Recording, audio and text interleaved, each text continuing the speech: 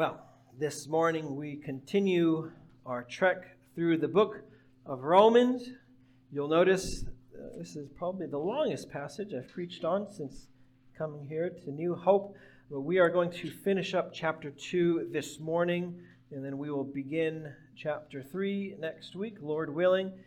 And at chapter 3, verse 20, really verse 21 begins sort of the exposition of the glorious good news of the gospel, but Paul is still expounding the bad news, so hold fast hope. The good news is coming. But Romans 2:12 through 29.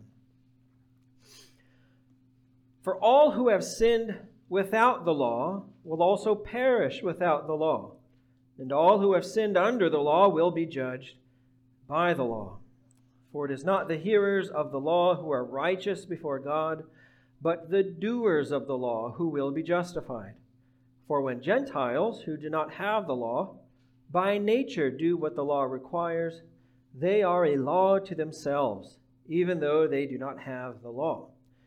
They show that the work of the law is written on their hearts, while their conscience also bears witness, and their conflicting thoughts accuse or even excuse them on that day when, according to my gospel, God judges the secrets of men by Christ Jesus. But if you call yourself a Jew and rely on the law and boast in God and know His will and approve what is excellent, because you are instructed from the law, and if you are sure that you yourself are a guide to the blind, a light to those who are in darkness, an instructor of the foolish, a teacher of children, having in the law the embodiment of knowledge and truth, you then who teach others, do you not teach yourself? While you preach against stealing, do you steal? You who say that one must not commit adultery, do you commit adultery? You who abhor idols, do you rob temples? You who boast in the law, dishonor God by breaking the law. For as it is written, the name of God is blasphemed among the Gentiles because of you.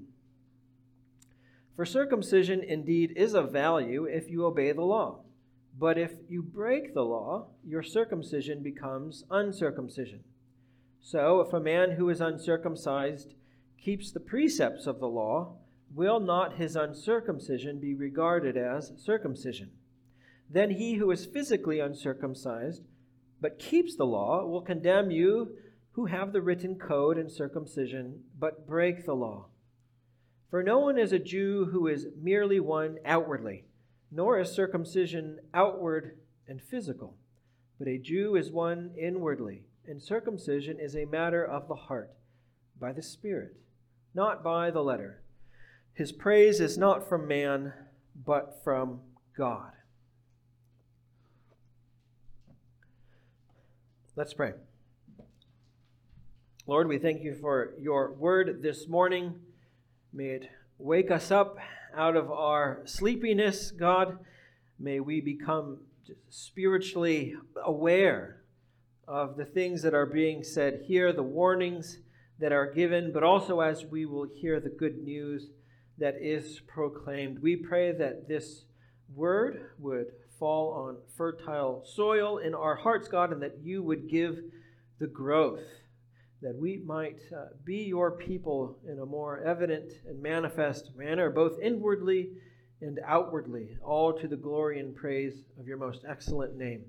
We ask these things in Christ's name, and in Christ's name alone. Amen. Have you ever unknowingly misused a word or a phrase? We know that sometimes words can be tricky. You may hear someone say, I don't think children should be disciplined, irregardless of what they're doing. What's the issue here? Right? Irregardless isn't actually a word. Regardless would have been just fine in that sentence. Here's another one. For all intensive purposes. What we mean, though, is for all intents and purposes. Then is sometimes substituted mistakenly for than, and vice versa. Inconceivable. In the film The Princess Bride, one of the characters uses this word in a very, very, very wide variety of contexts. Too many, really, so that finally one of the characters bluntly states, You keep using that word. I do not think it means what you think it means. But other things can be misused besides words, right? And when we get to our passage in Romans 2 this morning, we discover that the Jews had gravely misunderstood the purpose of the law, and so were misusing it in a variety of embarrassing and self-condemning ways, which the Lord of the church brings to our attention this morning for our own growth in our faith and life. And so there's going to be 3 points that kind of revolve around the law and different errors that were made with respect to the law. And so first we'll be looking at the possession of the law. The possession of the law. So the first error of the Jews that the apostle points out is this, that they mistook the possession of the law and the hearing of the law with the doing of the law. He said, "For all who have sinned without the law will also perish without the law, and all who have sinned under the law will be judged by the law. For it is not the hearers of the law who are righteous before God, but the doers of the law who will be justified." What's he saying here? He's saying that if you don't have the Mosaic law, then you'll be judged apart from that law. But if you do have it, then you will be judged in accordance with it. God will judge justly based on the revelation that you do have of him. So whether you have Moses or not isn't the issue. The issue is whether or not you have fulfilled the law that you have. And the Jewish person would have prided his or herself on hearing the Torah proclaimed in the synagogue and every Sabbath. They would have taken pride in possessing the law, which those dirty Gentiles certainly did not have. We could think of them saying, "Let the Greeks feed off the crumbs they have from Aristotle and Plato and Cicero, but as for me and my household, we will feast upon the law of Moses." But their folly was, and we looked at this in some detail last week, that they didn't actually keep the law. If they were going to be justified by this law, then they were required to offer personal and perfect obedience to it, which simply didn't happen. Personal obedience as opposed to, meaning they had to personally do it. They couldn't have a mediator in their stead obey. They didn't do that. They did not obey the law perfectly or personally. And one thing we can learn from this for our own Christian walk is that we should view the law of God as more than an artifact, more than just an outward ornament of our Christian profession. And James has something to say about that in James 1. Hebrews and James, right? 22 to 25. And there's even some verbal parallels here. "But be doers of the word, and not hearers only, deceiving yourselves. For if anyone is a hearer of the word and not a doer, he is like a man who looks intently at his natural face in a mirror. For he looks at himself and goes away and at once forgets what he was like. But the one who looks into the perfect law, the law of liberty, and perseveres, being no hearer who forgets, but a doer who acts, he will be blessed in his doing." The law for us as Christians is a rule of obedience, and we should, in reliance upon God, the Holy Spirit, strive to frame our lives according to it in response to the sacrificial love of Jesus for us. This is one way that we show our love for Jesus. "If you love me," Jesus says, "you will keep my commandments." This is in contrast with the Jews whose hearts remained fundamentally unfeeling towards God's statutes. But as the people of God, we obey the law of God in reliance upon God to the glory of God. Then notice in verses 14 through 16, he takes a brief break from talking about the Jews, and he takes a moment to talk about the Gentiles. "Whereas the Jews will be judged according to the law of Moses and how their works conform to that law, the question arises, how will the Gentiles be judged?" Those in Papua New Guinea, when Paul was writing this, for instance, they had never heard the 10 Commandments, so how would God judge them? Wouldn't it be unjust for God to hold these men and women accountable to a standard they had never come into contact with? Well, the Bible has an answer, and the Bible tells us that God has given them a law. Verse 14, for when Gentiles who do not have the law, who do not have the Mosaic law, for when Gentiles who do not have the law, by nature do what the law requires, they are a law to themselves, even though they do not have the law.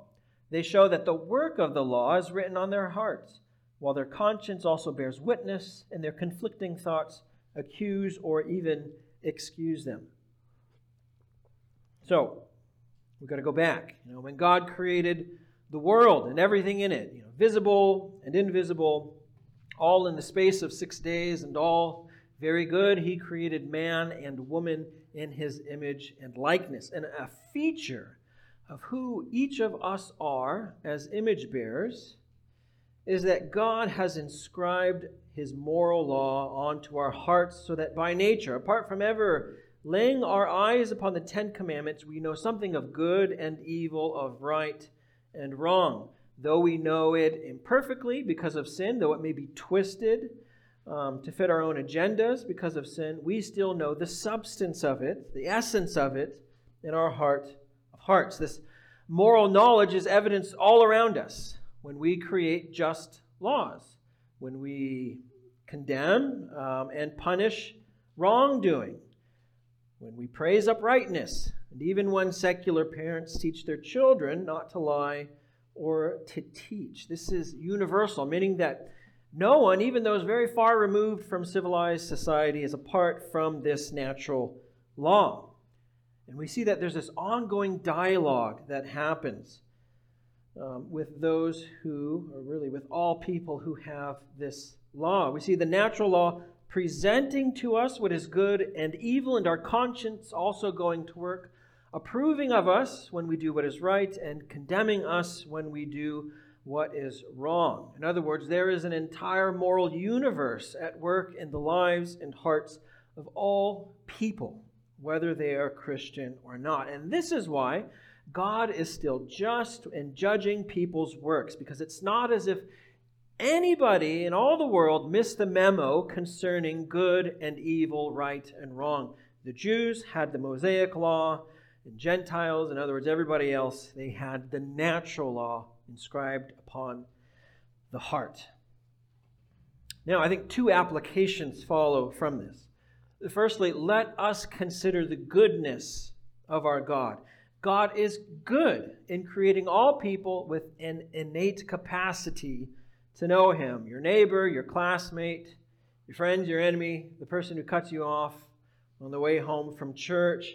All people know something of God's will. Even the most debased person has not been left without a witness of God's holy and righteous character. So how much more should we, who know God's will in a fuller way, knowing His law, but also His gospel, how much more should we treasure the revelation that we have of Him in sacred Scripture?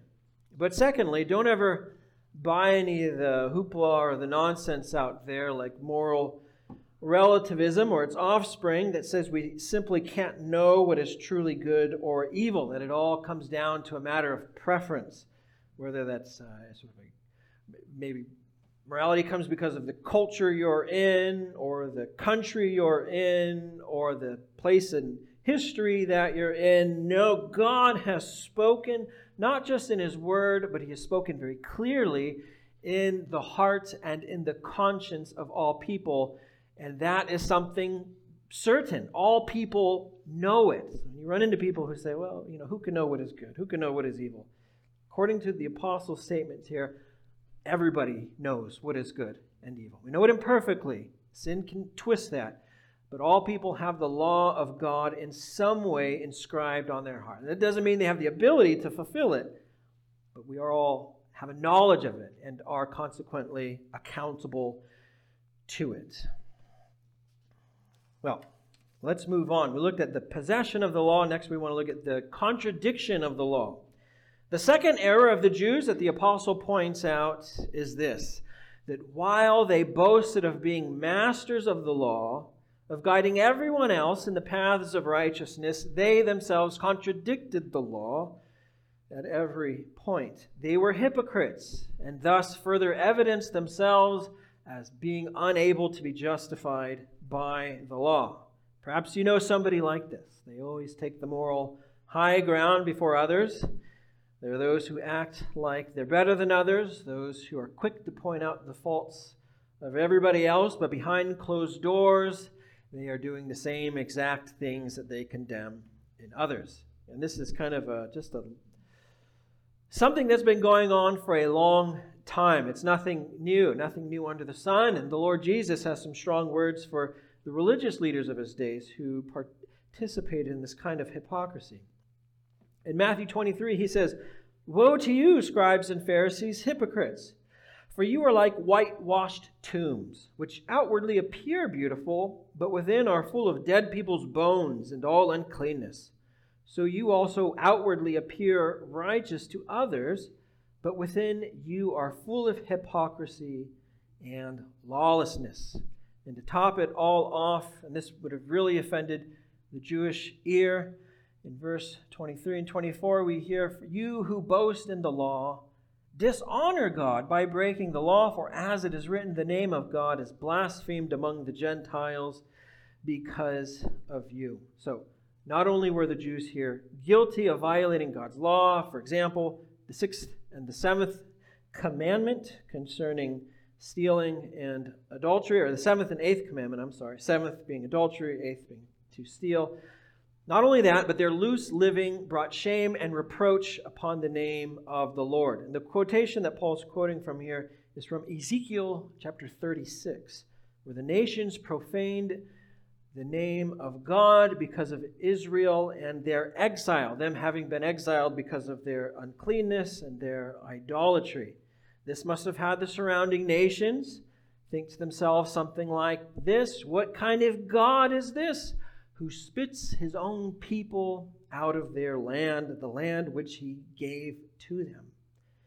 So whereas in Christ's Sermon on the Mount, we are called to let our light shine before others, that others may see our good deeds and give glory to our Father in heaven, these are those who, while professing God's name, do deeds that are contrary to God's law, and so consequently bring shame and reproach upon God's name. But perhaps at this point you think, "Pastor Mike, I am at times hypocritical. At times my actions don't always match up with my profession. So is there any hope for me?" And to this I respond, that makes two of us. But more than that, we must remember that Paul in this context is addressing those who think they can be accepted by the law. And so the entire situation, I believe, is different for those of us who confess and profess Christ.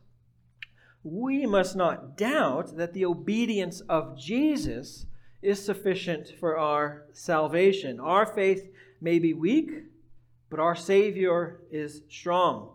Our obedience might be inconsistent, but our mediator is faithful. We may be untrue to God at times, but God remains true to us, for we are his blood-bought people. And he has promised in the covenant to be God to us and to our children.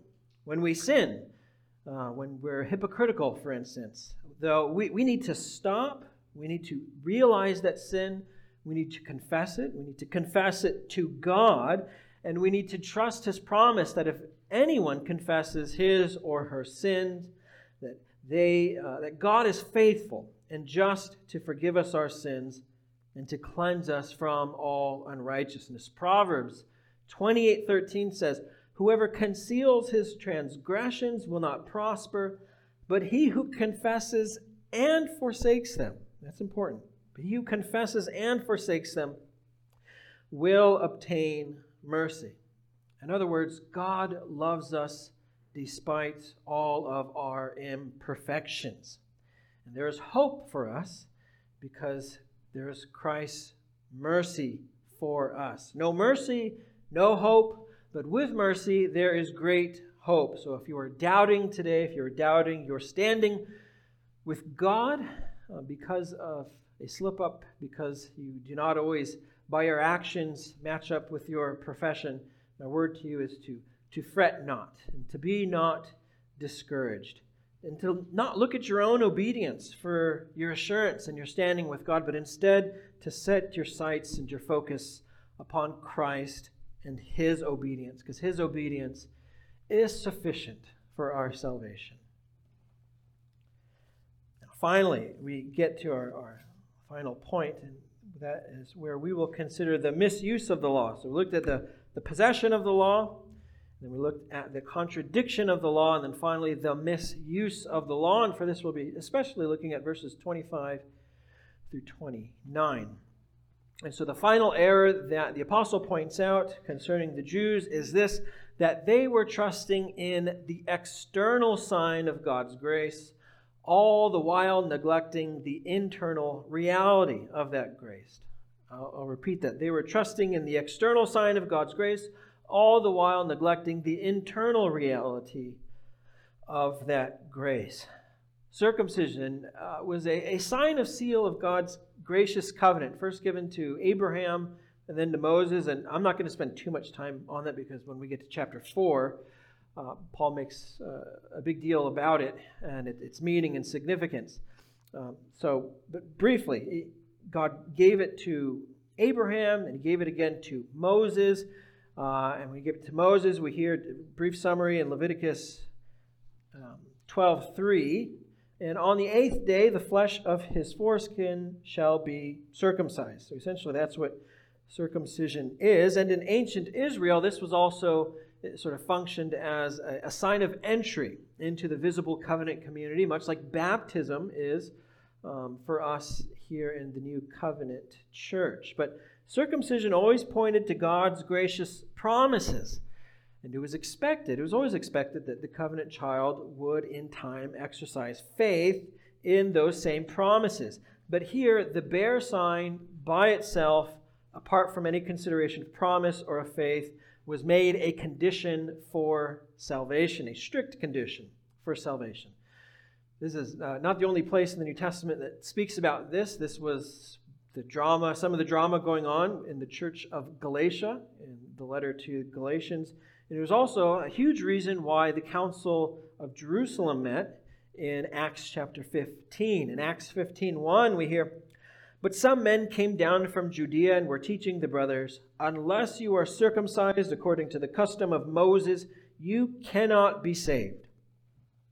Now, what is the apostle saying in Romans 2? Is he saying that the sacraments, that God's sort of external ordinances are vain and empty and meaningless? No, quite the contrary. But what he is saying is that God has no use for empty religion.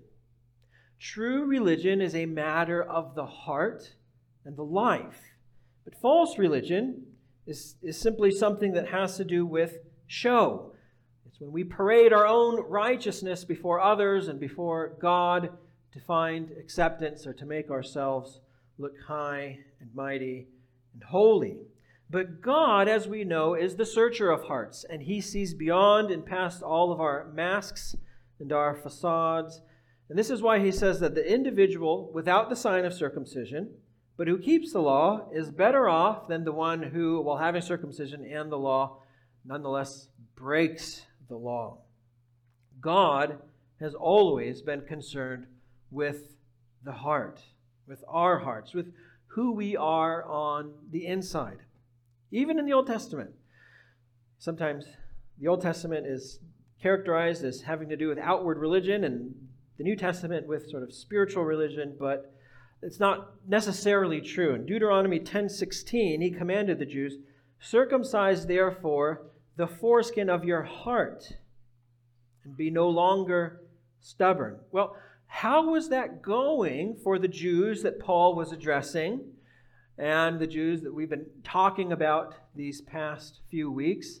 I just read it this morning in Acts 7. This was like an abiding issue. Stephen speaking to the Pharisees, he says, "You stiff-necked people, uncircumcised in heart and ears, you always resist the Holy Spirit, as your fathers did, so do you. I think the point is that something better, something more powerful than human effort was required in order to have one's heart circumcised, in order for us to receive and to enjoy the righteousness that God requires.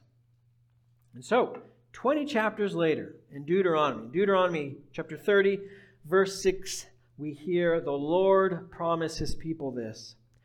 And the Lord your God will circumcise your heart and the heart of your offspring, so that you will love the Lord your God with all your heart and with all your soul, that you may live. What a glorious promise this is.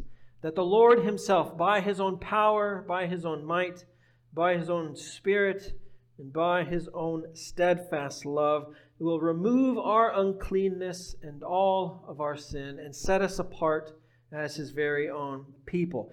The true mark of God's people has nothing to do with ethnic identity. Paul is saying it has nothing to do with that which is merely outward and physical, but it has to do with God's free grace, forgiving us and transforming us so that we might be a people who live for him.